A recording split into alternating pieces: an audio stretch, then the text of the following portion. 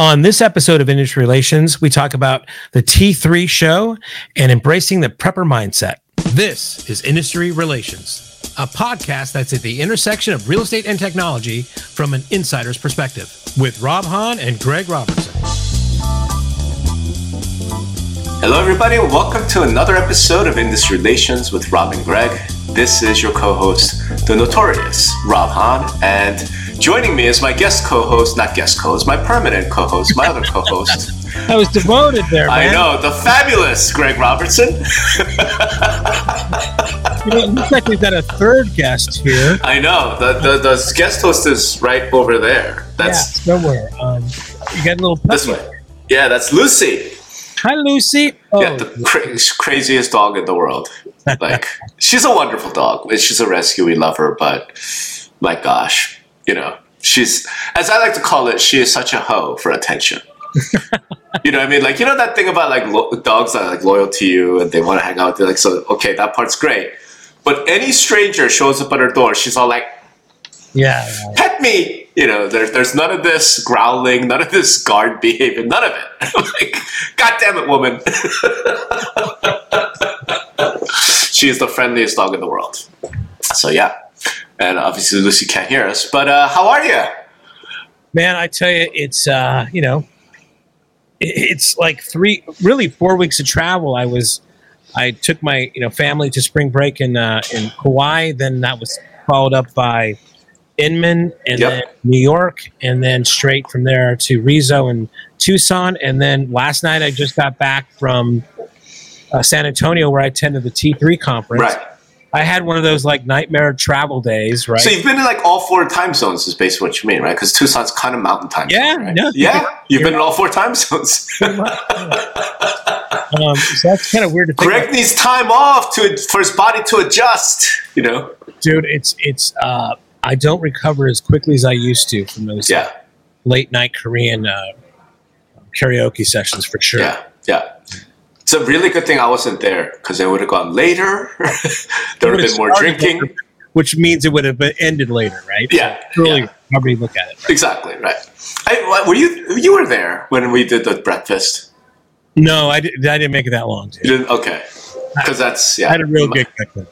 In my younger days, it was like, it's like 3 a.m. Let's just keep it going and we'll have breakfast and then go.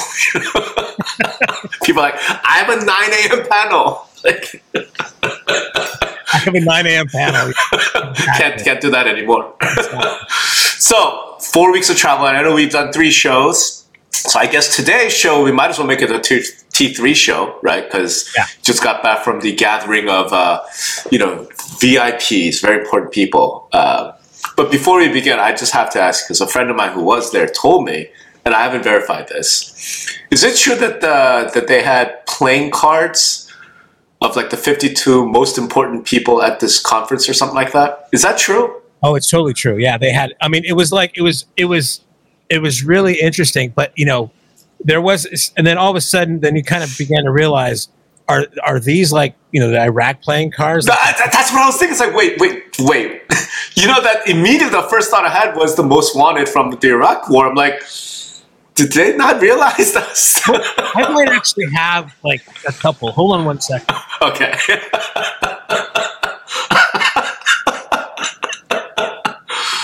Oh boy. Yeah, we obviously didn't plan this because, if for those who are just listening, Greg is off screen finding these playing cards so that those who are lucky enough to be, or I guess dedicated enough to watch this on YouTube, can see these playing cards. All right, here we go. He found them. Oh, so what I did is I was like, being the MLS geek that I am, I kind of got the MLS crew, but they were all like aces of clubs or whatever. Okay. And then on the side of them you had like Mr. Matt Consalvo. Ace all right. Mary Jo Cowan, ace of clubs. So they're both ace of clubs. Yeah, they're all kind of whatever. I mean, just that was it. Okay. But also other people. You and I were not on those things. I was just going to say they needed to, because we were wondering who would be the Joker in the deck, and I thought Greg Robertson Well, it's been a while since I've been on the list. But it was kind of clever in a sense. I'm not sure they really thought it out to be back of like, what was it, the famous photos of like, some guy with his head and the playing card on his chest or something. How they do it in the those old school photos or whatever, right? What do you mean? Well, like, wasn't that the whole thing? Like in the Iraq War, it was like they had all the list of the guys that they wanted. Yeah, right? Yeah, they had the 52 most wanted, and it's like Saddam Hussein was like ace of something, and Uday and whatever other commanders, so that the troops would then know them by at first sight, kind of deal. Like that was the idea. I'm like, you just wonder, like, is every vendor going to have like the top MLS up on their wall with red yarn, between them? And, that's right. That's right. Darts, All right, we got armless dart, That's funny. But one thing, they did a couple, clever things. I think that was kind of clever. Mm-hmm. And then they gave away Bitcoin. So you got this. I don't know. Okay, so verify. Did they actually give away Bitcoin? Because I heard they gave away Shiba Inu. No, it was Shiba. Okay. I should have said they gave away crypto. Okay. So, they had a physical representation, maybe Yeah. And you got this little coin that they made special for it. And you had to go to their kind of executive lounge to like get the stuff. And they said, okay, what's your email address? And I'm like, and because we've got to like, hook it up to your Coinbase or a Coinbase account. I'm like, well, I already have a Coinbase account. So I gave them the email address associated with a Coinbase account. And sure as shit, a few hours later, I get an email alert on my phone saying, hey, you have, 1 billion Shiba or whatever the hell it was. Did they? Okay, so how much Shiba did they give away? You're asking, we should really plan ahead for these kind of calls. It's better if we don't. I am curious if I can get in there.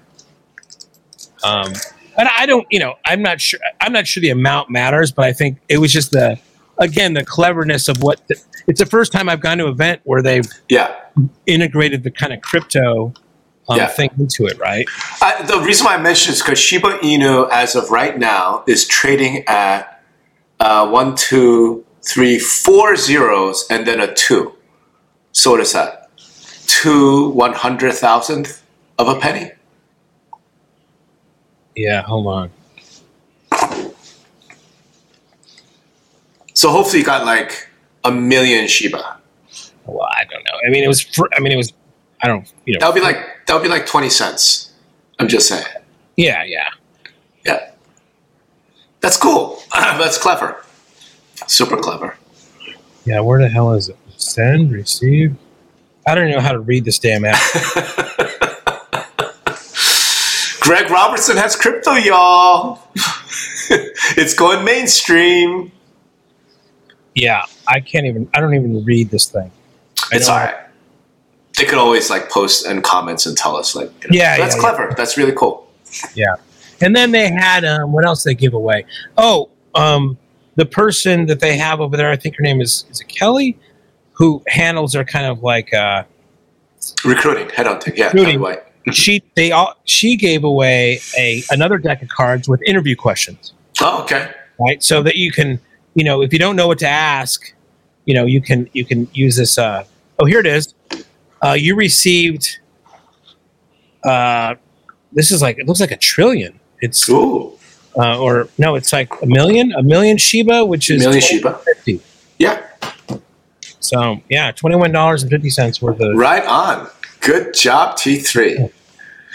But I mean, the thing I think that sets T3 apart from a lot of things was, first of all, the production value.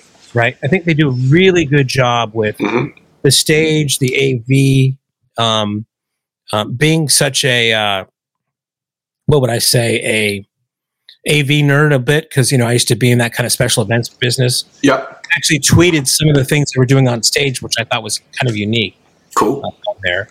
I think the other thing is that I think, at his best, Stefan really is a good interviewer, right? He does a great job of kind of a lot of the research.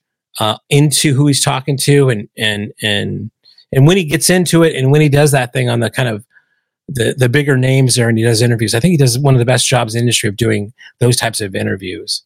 And that's basically what the conference was. We started out with a guy that was co-authoring a book with Jim Collins. Collins, I think, the guy from Good for Great, and he wasn't really promoting, but talking about the new book they were putting out together. But then it just went, I think it was like 16 interviews with like some of the heavy hitters in the industry, right? Mm-hmm. And that was, in the meantime, they would have, cocktail hours, those types of things. Yesterday they had like a Cinco de Mayo kind of theme, even though it was Wednesday. I'm getting everything mixed up. But it's a nice route of people. Everybody was kind of concerned because I guess the way the scheduling was, because they had to postpone T3 for 2 years. NAR also postponed their stuff from not having live, and they had NAR mid-year at the same time as T3, which really pissed T3 off. But I don't think it was done in malice. It was just scheduling conflicts. And so they were really, everybody was kind of concerned about who's going to show up. And there were a few people that had tried to do both, right? So they came maybe on the Tuesday night or something. But I think when I was counting and talking to people, it was over 400 people there. So wow. Crowd. Very nice. Yeah. Especially given the type of, I think you have to be invited and all that stuff. Yeah. I mean, that's awesome. Yeah. It's awesome. And, it seems like they're growing. They've got like 40 people employed there. Mm-hmm. Right, so that's a kind of a big organization. I know you've worked with them in the past and doing some writing for them, and it's for the Trends Report. Yep. But no, I mean, again, I probably, and I give this feedback to them. They interviewed just everybody you could think of as far as the larger brokers, the heads of brokers, and some of the newer ones. I would have probably maybe a couple interviews, and then like bring up not a motivational speaker, but like somebody. I like the first presenter that was talking about management issues, and then maybe break up the interviews with some other type of content. I don't know what it is. I mean, that's just me talking. I mean, it's so hard to put these things free consulting to T3, for their summit. And I really can't complain because they do a great job, and they did kind of like adjust the interview thing where. Stefan would do one, then Jack would do one, and some of the other staff would do other ones, right? So that was kind of refreshing to see, giving more people stage time, and kind of broke up the kind of interview style. That was cool. I guess go ahead. Sorry. I was just saying, like, I thought, given that you are talking about the interviews, and that seems like the main content, let's dive into that, man. Like, what you hear? Like, what's the most important takeaway for you? Start with the most important, and then we'll go from there. Yeah, I think two things. I really the first one they had, the big one was with Richard Barton. Rich Barton was there at the event, and Stefan did a great interview, and it was really kind of funny because they had Rich Barton and they had Glenn Stanford, and both of those guys had earnings calls to do. Yeah, at different times, right? So they were like they were fitting him in between that, right? So. But it was fun. I've seen Rich be interviewed before, but with all the changes going on there, him talking a little bit more about the decision making of why they kind of or what I think you and I have different opinions of why they shut that down, but their narrative of why they shut that down. But also, to me, wait, time out. Did he go into that? Did he explain why they shut it down more than what he's already said? No. It was basically the same thing. It's like they just the housing market was too crazy as far as the pricing, and all the spreadsheets went wild, and they said, "I can't risk everything on this." Right? Okay. All right. But kind of like I took away from that. The first one was it's getting clearer to me that, and he kind of talked about his previous companies, and the main one being Expedia. And to me, this is kind of worlds colliding, where if you look at Expedia, it was kind of like taking over reservation systems for hotels and, obviously airline tickets and things like that. And when you put that in the context, and I kind of overheard this being said as well, is with the acquisition of Showing Time, it seems to me that they want to be really the reservation system for real estate, for showings in real estate, right? And I know we've talked about that in the context of like it's almost like Uber with, if they can get it to the point where somebody opens their super app and they want to see a house and they click a button and say request showing and an agent shows up there within 15 minutes, that's going to be pretty powerful. And I think that's a little bit of their strategy, because by an agent doing that, they're also agreeing that if that buyer is going to buy anything from that agent, that they're going to get a cut of it, right? So, and I think with the scale that they have, the number of people that are visiting the sites, they probably did some math on who's clicking on those buttons already, and the acquisition, obviously, of Showing Time, as I said, they got a pretty good shot at that, right? So. If they can begin that process of being the first person to kind of the first entity, the first experience with that agent showing up, they probably have, I think they also feel they have a better chance at attachments of other ancillary services like mortgage and everything else they want to do. Right? Okay, so when he's talking about this, again, it's not like there was like live reaction or anything like that, but I'm just curious, did you get a sense of how the other attendees, because they're mostly CEOs of very large brokerage companies. Yeah. Like, were they like, you know what I mean? Or were they like angry? Was there just no reaction? Yeah, there was not, I don't think there was a bigger reaction, a big reaction from anybody. And again, like you said, it's not something that can do that. But then again, like what I always worry about is like you and I are always talking about this, right? Mm-hmm. So it's fresh in mind. So, he had said that. I'm like, oh, you know what? That's a confirmation of what you and I have been talking about, how we think they want to Uberize agents, right? I mean, that's been kind of a narrative out there, but not really clear and focused as far as the contacts with Zillow and Showing Time. Right.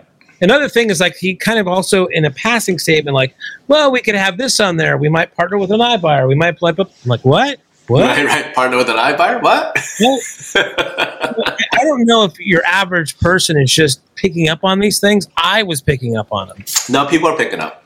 Yeah.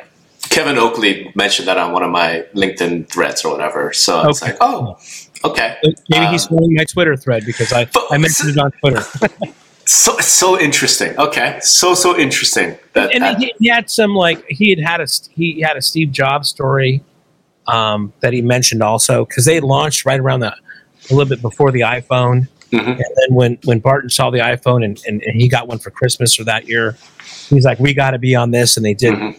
Yeah. Zillow is one of the first apps. Yeah, one of the first apps. And then the story that he told was kind of fascinating, where when they had done some proprietary stuff to make the mapping work, and then they got a call from Apple saying, how did you do this? Mm-hmm.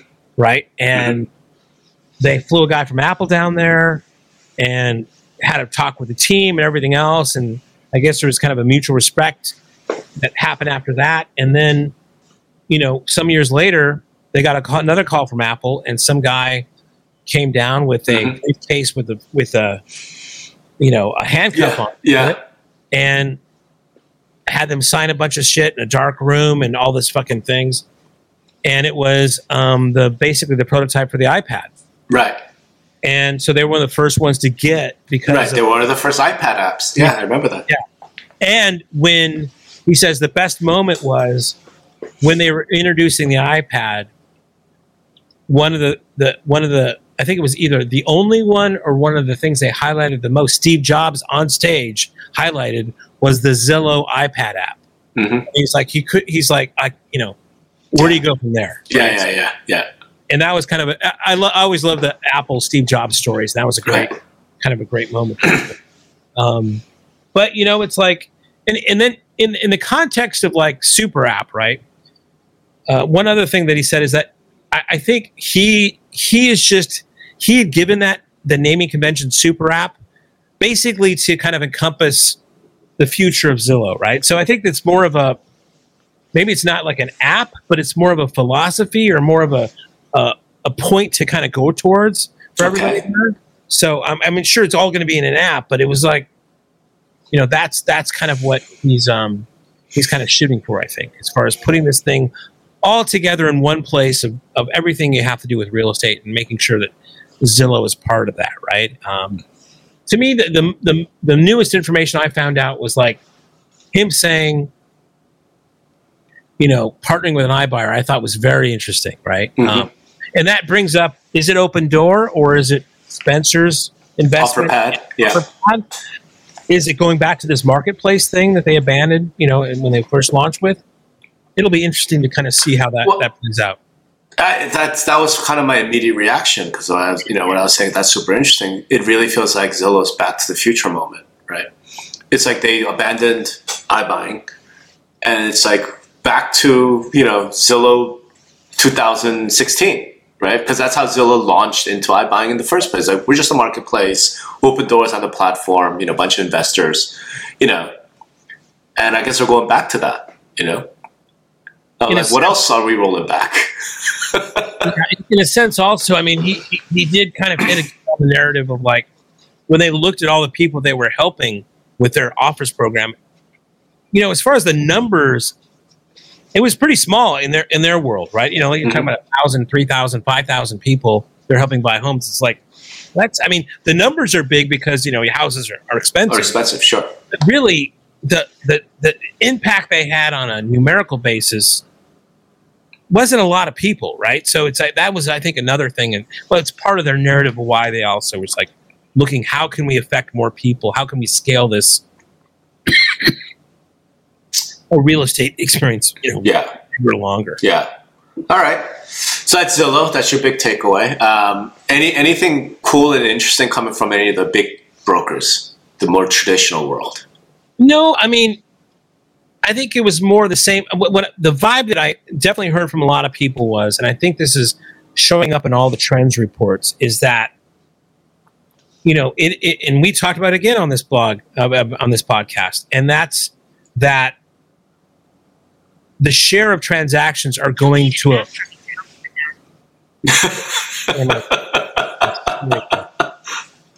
the share of transactions are going to more of a distinct number of agents, right? In the bigger brands or the bigger teams, right? So it's not.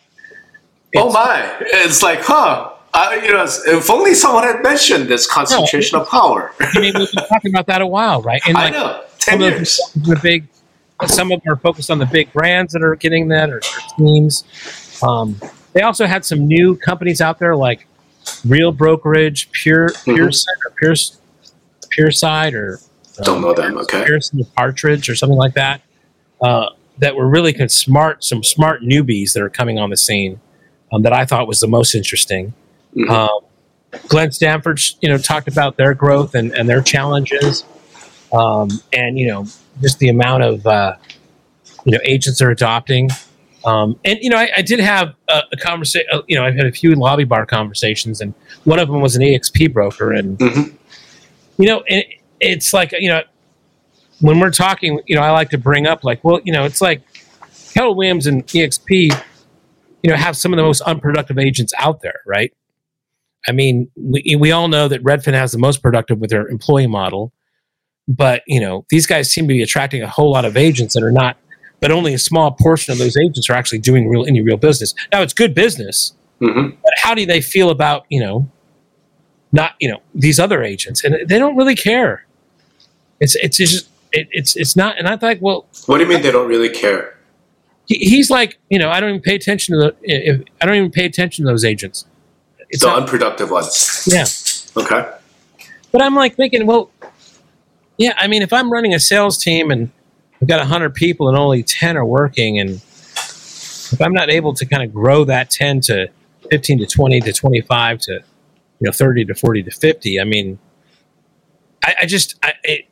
it's like that's the model, and that's the way this thing works. Is like you're always going to have a 90-10 or an 80-20 thing, and that's just the way it goes. And I was also had another conversation earlier about where I think Lawrence Yun, is it Yun? Right? Yeah. He'd give a presentation at NAR, I heard, that says he doesn't think the agent count's going to go down for the next couple of years, right? Mm-hmm. And and I think that's and I talked to other vendors about this, and we always look at an R agent count, NAR and agent count, NAR agent count, and to me, it's a little bit of a red herring because you got to think like a lot of people in the pandemic, maybe out of hospitality, got their real estate license, and they're still keeping it up. And again, real estate, as we know, is very aspirational. And then this year, maybe you can see the jobs reports. Everybody's maybe getting back to work to something. And I'll keep it because it's not that expensive really in a lot of places, right? It's like a fucking cable subscription. Right. In places. And I could probably see that, for the next couple of years, I'll probably keep it just as like, okay, I don't know if this getting back to doing the same thing I did or something new is going to work out. So I would probably agree with them that it's probably, agree with Mr. Yoon about that it's not going to, the NAR membership is not going to go down much in the next year or two. But I think once people are like, okay, it's the new normal, everybody's back, I think you're going to see, and then along with, all the other things we talked about before with the commission compression and everything else, that's going to affect things dramatically. But I think, those are really kind of pushed off a little bit, right?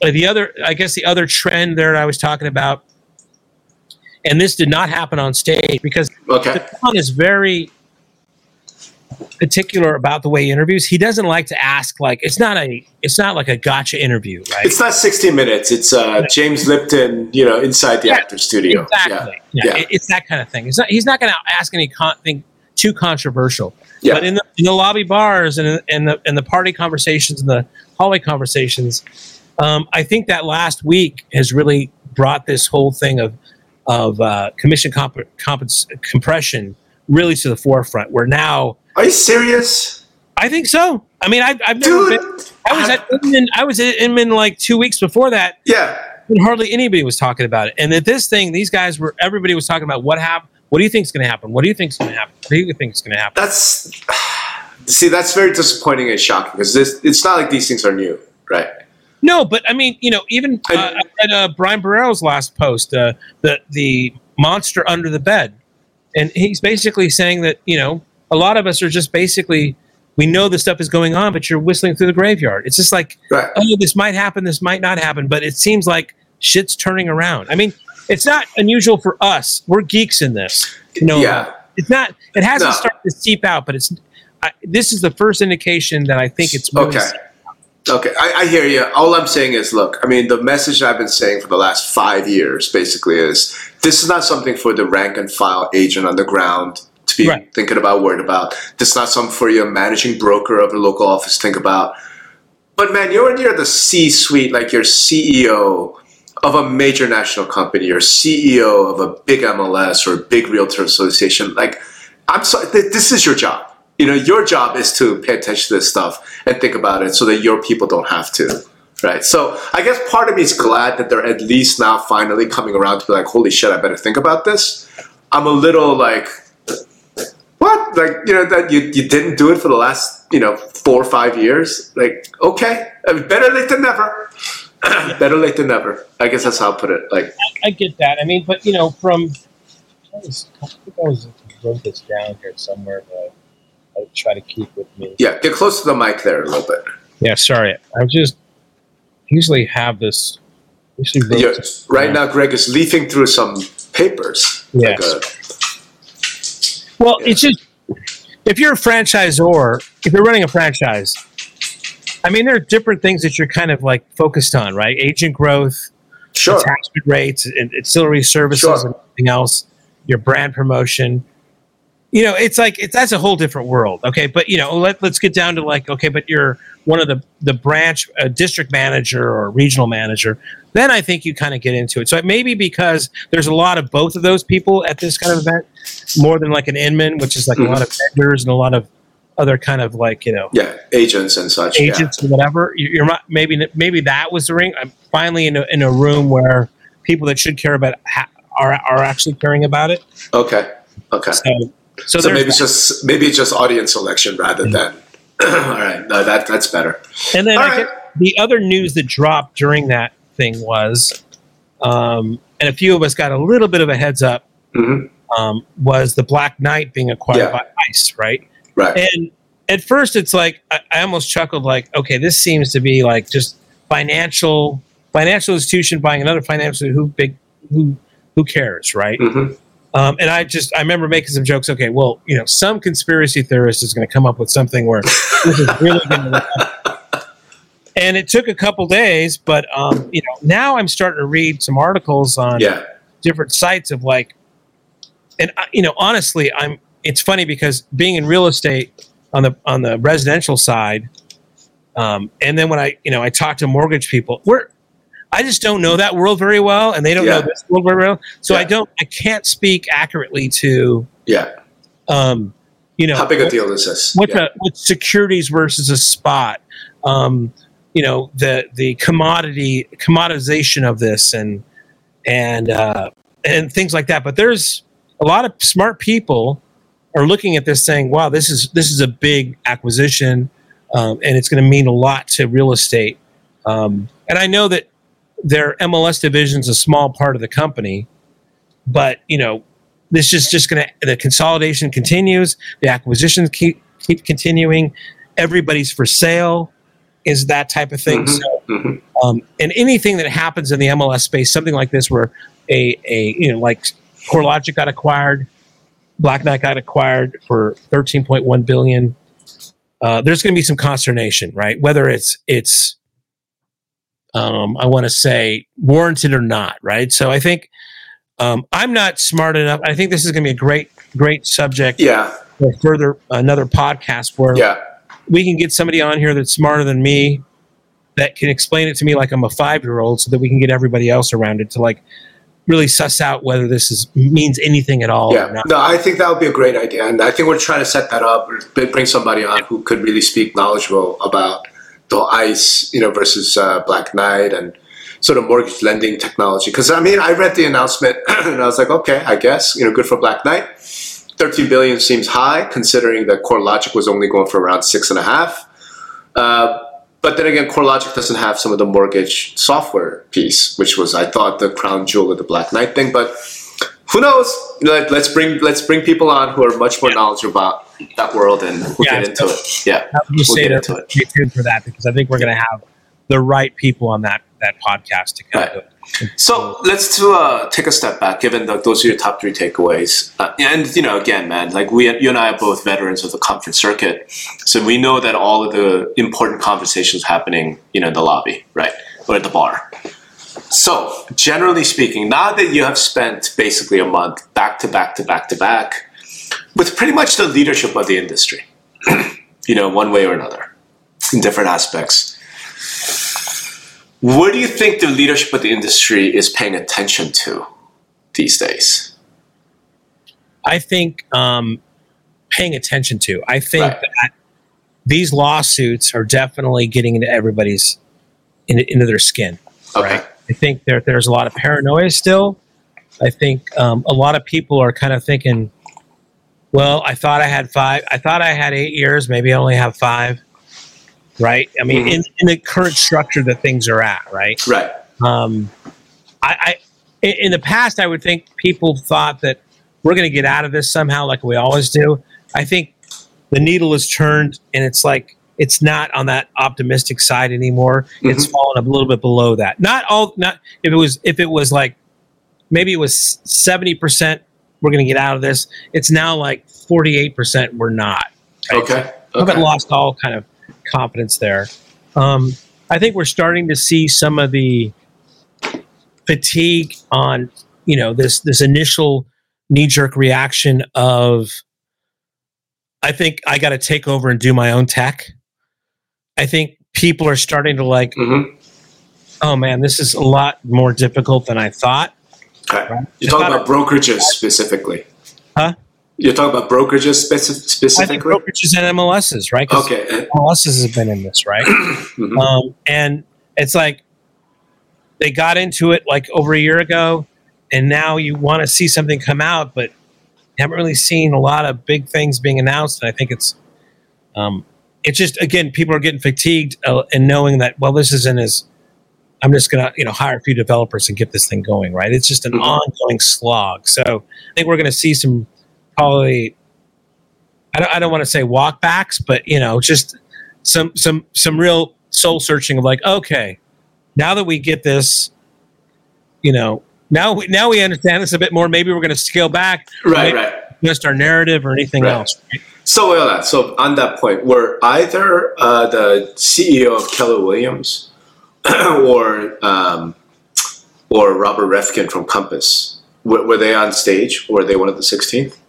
So Reffkin wasn't there, but the new guy Carl, from KW. From KW was talking. Yeah. Did he kind of seem like he was walking that back? That whole KW, we're now a tech company thing. You know what I'm saying? There was a lot of. Stefan again was not. Yeah, no, he's not challenging like that. Not challenging like that, right? But I will say that my company Lone Wolf got a lot of plugs from a lot of people up there, saying that they're starting to integrate. More, along with some other kind of others like Moxie. That. And it's interesting because we just announced a deal with Howard Hanna, and they're a shareholder in Moxie. Mm-hmm. Yet they've implemented like our zip forms and our Boost and other things. So it's like you can say, it does work out where it's like it's one solution doesn't fit everybody, right? So you're seeing an amalgam of things happening out there. But then there's other people like who was it? App Properties. Mm-hmm. Still staunchly, we make our own tech. We make it's all integrated. Another one, again, I got to remember the guy's name, but Pearson, another brokerage. They firmly a technology company. They build their own stuff, and they're very proud of that. But again, especially in the forms business, there's some things you should take on, and some things you should just leave to somebody who can leverage.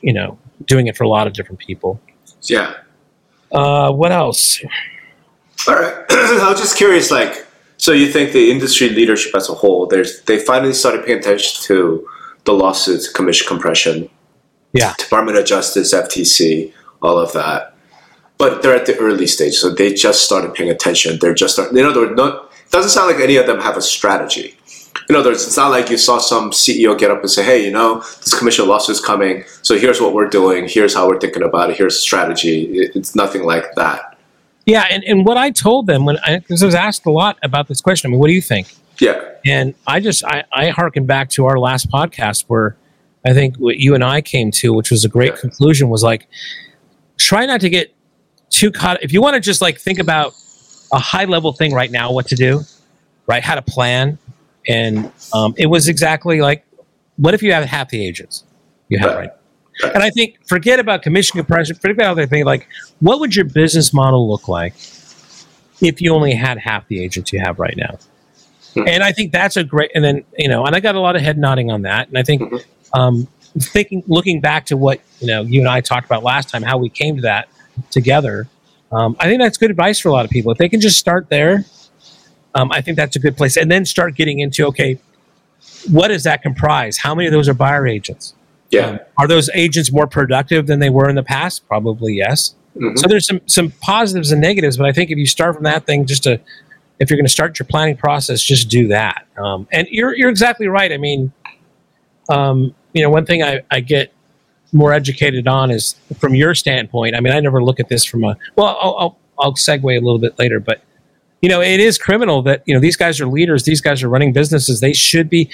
Everybody should have a plan, right? And I think you're exactly right on that. And I know you consult a lot with people to kind of come up with those plans, and that's a good thing. But the other thing I thought about, again, I'm the vendor guy, right? So how do I almost hesitate to say this because I don't want to give away too much. I think these are good nuggets and I want to keep it to myself, but I can't help myself. But to me, there's that famous quote, right, from Gretzky. You want to skate to where the puck is. Right. And right now I see the way things are going, and I think everybody knows we know where the puck is going right now. Right? That's right. It's going to be a world where there's going to be this commission compression. Buyer agents are going to need to come up with a way of really validating themselves. Yep. And that's not going to happen next year. It's not going to even happen the next year after, but it's going to happen. Yep. What a fucking opportunity for a vendor who can peer into the future and know that future now. what can I build today? Right. What kind of infrastructure can I put in place? Right. Is it hey, it takes 5 years to build a business anyway, really, to get it back. If I start building today on that vision of the future for this space, oh my God. Right. But but you know this and I know this, right? The challenge is, are you willing to take the risk? Right. Right. Because it is a risk, but it's a risk. But it's there's still going to be, I think, even without the lawsuits and everything, I think commission compression is going to happen, right? Potentially. I mean, there's all sorts of different things. But I think my generic point is, and there's two sides to this. One is, you look at everything, you think about it, and you go, okay, I think I know where the puck is going to go, right? So you're going to make bets based on that, right? You could be wrong, and that's the risk. Yeah. But an equally bigger risk, in my opinion, is to not do anything and thinking the puck's going to go in this direction, so I don't need to do anything, and then the puck does go. It's equally the same. In other words, I think the mistake is thinking that it's a big risk to start building infrastructure in anticipation for where the puck is going to be, right? Like if you're going to do that, then your decision to stay put, to stay pat, and do nothing different should be based on the same type of risk, because it's the same risk. Do you know what I mean? In a real way. It's not like you're going, well, we're going to spend $10 million in developing this new software stack that's going to be based upon this notion of a new commission model, right? You say, well, we're not going to take that risk. That's too risky. Okay, you saying that is actually taking the risk. Right? Yeah. That the puck's not going to end up there. Either path is a risk. Either path is a risk. And I think one of the most important things for C-suite executives to take away is that not acting is acting. Yeah. And I think it's something MLS boards of directors in particular really need to internalize, because they don't. They talk it like, you go to see MLS, you go to and you hear all these panels get like, oh, we must act, we must innovate, okay, you guys talk the good game. And then when it comes time for your board to make a decision, 9 times out of 10, they're like, let's just wait and see. Let's wait and see. And my point is, wait and see is like you taking a $10 million bet. Right. I don't know how else to convey that. But I'm glad to know that at least some of the leadership is starting to recognize that it's not acting is acting. It's a really big risk, right? Yeah, and this goes back, and I always, maybe we're beating a dead horse here, but this we goes are. Back to your CoStar report, right? Right. Andy Florence is making a bet on this. Yep. Right. He's looking in his crystal ball. He's saying, oh, if this happens, if this model changes, I'm going to set something up for that kind of future, right? Right.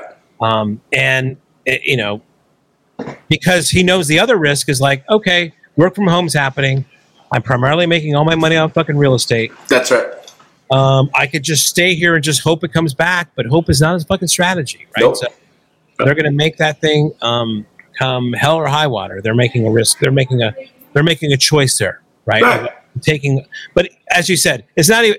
Just. They're choosing one risk over another. That's exactly it, right? And I think maybe that's the big takeaway. It's like not acting is acting. Yeah. This idea that, well, we're just going to wait and see. Wait and see is not wait and see, right? Wait and see is you placing $10 million in the other direction, right? You just don't know that. It's not as obvious, right? It's the exact same thing as like people who are, here, maybe this is the way to think about it. There are a bunch of folks who are out there looking at home prices, and they're like, well, I'm going to wait and see. I'm not going to buy, right? Because I think the home prices are unsustainable, right? We know a lot of consumers make that decision. My take on it is you are taking a risk right now, right? That you're betting that home prices will come down. And if you're wrong, you may never own a home. Right. No, totally. It's the exact same logic. And it's funny because I was just talking about this with somebody else. And Mark Dickau, right, from SFAR? Yeah. President there. So he posted something on Facebook, a graphic of talking about like, okay, what did your decision of like not buying a home last year versus waiting for this year? What did that look like? Well, last year, a $400,000 loan on a house, right, was at 0.1%, which meant your kind of principal and interest would be like $1,700. Yeah. I saw that chart. Yeah. I think it's from NAR. Yeah. Yeah. And then this year, yeah, exactly. It's from NAR. This year, the mortgage rate is 5.1%. Right.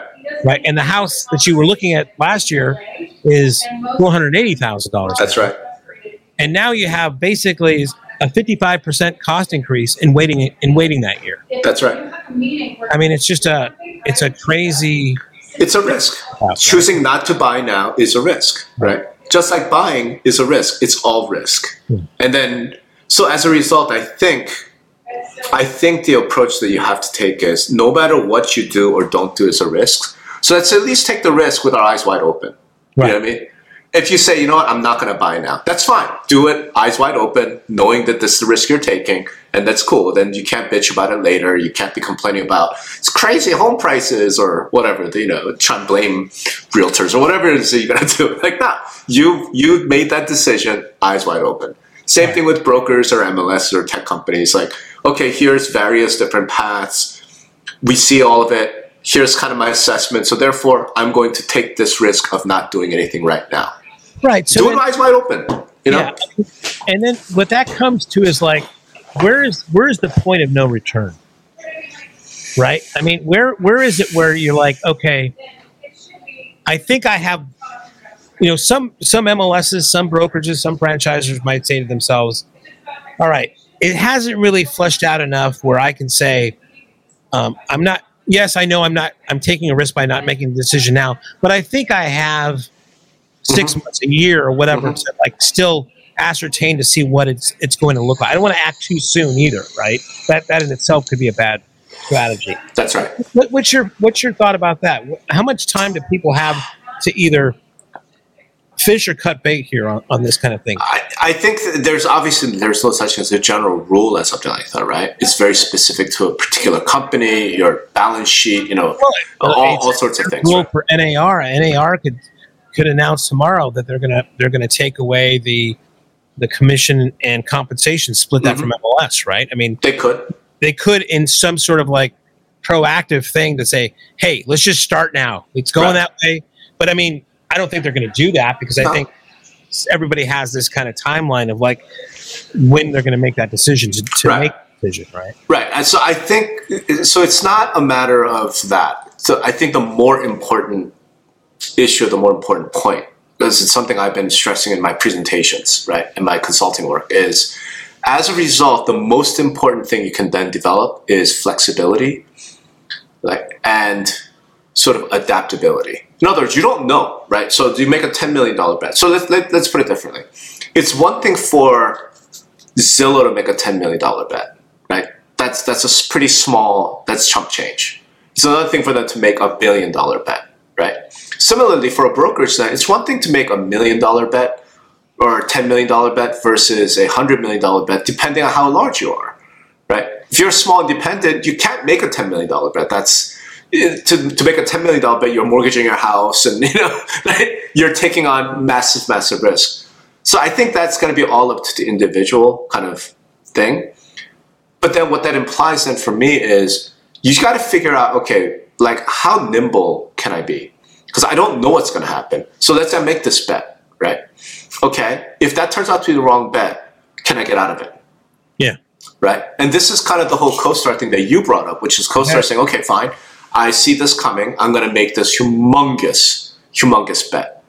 But at the end of the day, man, how much has CoStar really spent to date, right? Couple $100 million, okay? Okay, that's a sizable bet. But CoStar, when they made the bet, was a $35 billion company, right? It's not even 10%. Yeah. So it's more like 1% to 2%. So if you sort of translate that to like a normal people, say you're a brokerage and you do whatever 1.2 million a year in revenues. It's a decent business. All right, what's 1% to 2% of your budget? What's 1% to 2% of your value, right? And say, you know what, I'm going to place a $15,000 bet on this thing, whatever this thing is, right? If that works out, I'm going to add more to it, right? If it's not working out, how much can I get back, right? Can I sell whatever I developed, or can I do this, or can I do that and get out? It's all that risk analysis. My main point is like, especially MLSs, what they don't think about a lot, or let me put it differently. I feel like MLS CEOs think about this a lot. I don't know that MLS board leadership thinks about this a lot. Right. They pay lip service to the idea of nimbleness, the flexibility, and but they don't really have that, right? And those are the things that I'll be talking about. If I'm a company, if I'm a brokerage, you got to think about how nimble could we be, right? If something drastic happens, how long would it take? If you're a broker, let's say you're RE/MAX, right? You're a large RE/MAX franchisee, not the franchise, right? You're a large RE/MAX broker. Let's say you have 1,000 agents, right? If something happens, the question that I would be asking, how quickly can you pivot, right? So then that requires looking at, okay, what's my training situation? What's my education situation? Who are my managers? What's my technology? How long would it take to convert over from a commission-based system to a hourly-based system, right? And if the answer is, it's going to take you 3 years, you're probably dead. Yeah. So the answer's got to be, what do we then have to do to make that transition period be more like 90 days, right? And then invest in that today. Do you know what I'm saying? It's, one thing two things I can think of is like, just, put your smartest guy in a room for 3 weeks and have him come up with a contingency, or hire somebody like you or somebody else. Hey, I'm going to spend, $50,000 on this thing for just to have a book with a playbook in case this happens. That's right. Number two is like, if we all know it's going to be buyers agents are going to have to like justify themselves. Okay, let's build as much content. Start building as much content right now. On why buyers agents are important. Let's train our agents to come up with buyer contracts, buyer agreements that they put into their natural sales kind of thing. So it just becomes a natural process. Right. So that when this thing does flip, it's like, well, that doesn't mean anything to me. I've always got a buyer contract before I work with my buyers anyway. Right. So there's things, I think you're right, that are not, I don't want to say easy, but are some things they can do without even, that are not going to hurt them. No, it's not going to be hurt for you to plan ahead. It's not going to hurt for your buyers agents to kind of start implementing agreements and having all the arsenal, more arsenal to justify, what they're worth. Not at all, right? Yeah. So it's my thing for the last few years is just prepper mindset, like embrace the prepper mindset. Yeah, exactly. And I try to say it's not about like guns and having food storage, although that's not a bad idea as an individual level. Jesus. Right, the corporate equivalent of, right, hey, if power goes out for 3 weeks, can you survive? How flexible are you? What do you have? It's that sort of thinking, and it's the mindset, right? And I think that's the main challenge. Like if you're a C-level executive in real estate today, with all the volatility, all the chaos, the number one thing you have to think about is how nimble am I? How flexible am I? And in the technical terms, how anti-fragile am I in my organization? Right, and you don't got to hire me. They're like, go talk to T3. I mean, you're just a T3 event. Go talk to those guys, right? Go talk to whoever, and just do some sort of anti-fragility assessment and figure out how nimble am I, right? And if you don't have the right people in place, you don't have the right tech in place, right? Evaluate your tech vendors that way, right? Like you should be asking Lone Wolf, hey, if something happens, how quickly can you guys switch things up, right? And if the answer is like, well, see, unfortunately, our code is written into ASICs, and it's really difficult to change. Find a different vendor. Versus a vendor says, "Oh no, we're rapid deployment. We are agile shop, and if something happens, we could turn it on. We could get something new pushed out in 2 weeks." Like those are the partners you want today. That sort of thing. Well, anyway, I think to wrap up, to me, I would just say, great job, Stefan. Mm-hmm. And Jack and all the people at T3 for a great conference, and it's just it's great to get in front of people face to face and as you say, get in those hallway and lobby bar conversations and stuff. A lot of this stuff out. I think things are going to progress a lot more because these things are happening with getting the right. You see the groups of people getting together and sharing ideas. I heard the green room for these events with all the major players getting on stage was some pretty lively conversation, but great job, and thanks again to Stefan and Jack and team. Right on. So with that, we're going to wrap up. Hey, if you've listened to us this whole way through, we really, really appreciate you spending some time with us. If you listen to us on audio, consider coming over to YouTube, finding us on Industry Relations Podcast, and subscribing and giving us a like so we could spread our word far and wide. Yeah. And you get to see Lucy. And we get to see Lucy. She's a little off camera. Next time I'll try to think about bringing her. And Greg, thanks for spending 4 weeks on the road, road warrior style, so you could be our agent in the field. But congrats on not having to do that for a bit. So we'll talk next week, and we'll see what the topics are. But I think we're going to try real hard to dig into this Black Knight Ice thing, unless something else pops, because something else could pop in between. Who knows? We are fluid and flexible, anti-fragile at this show. We can adjust. Thanks, everybody. All right. Thanks, everyone.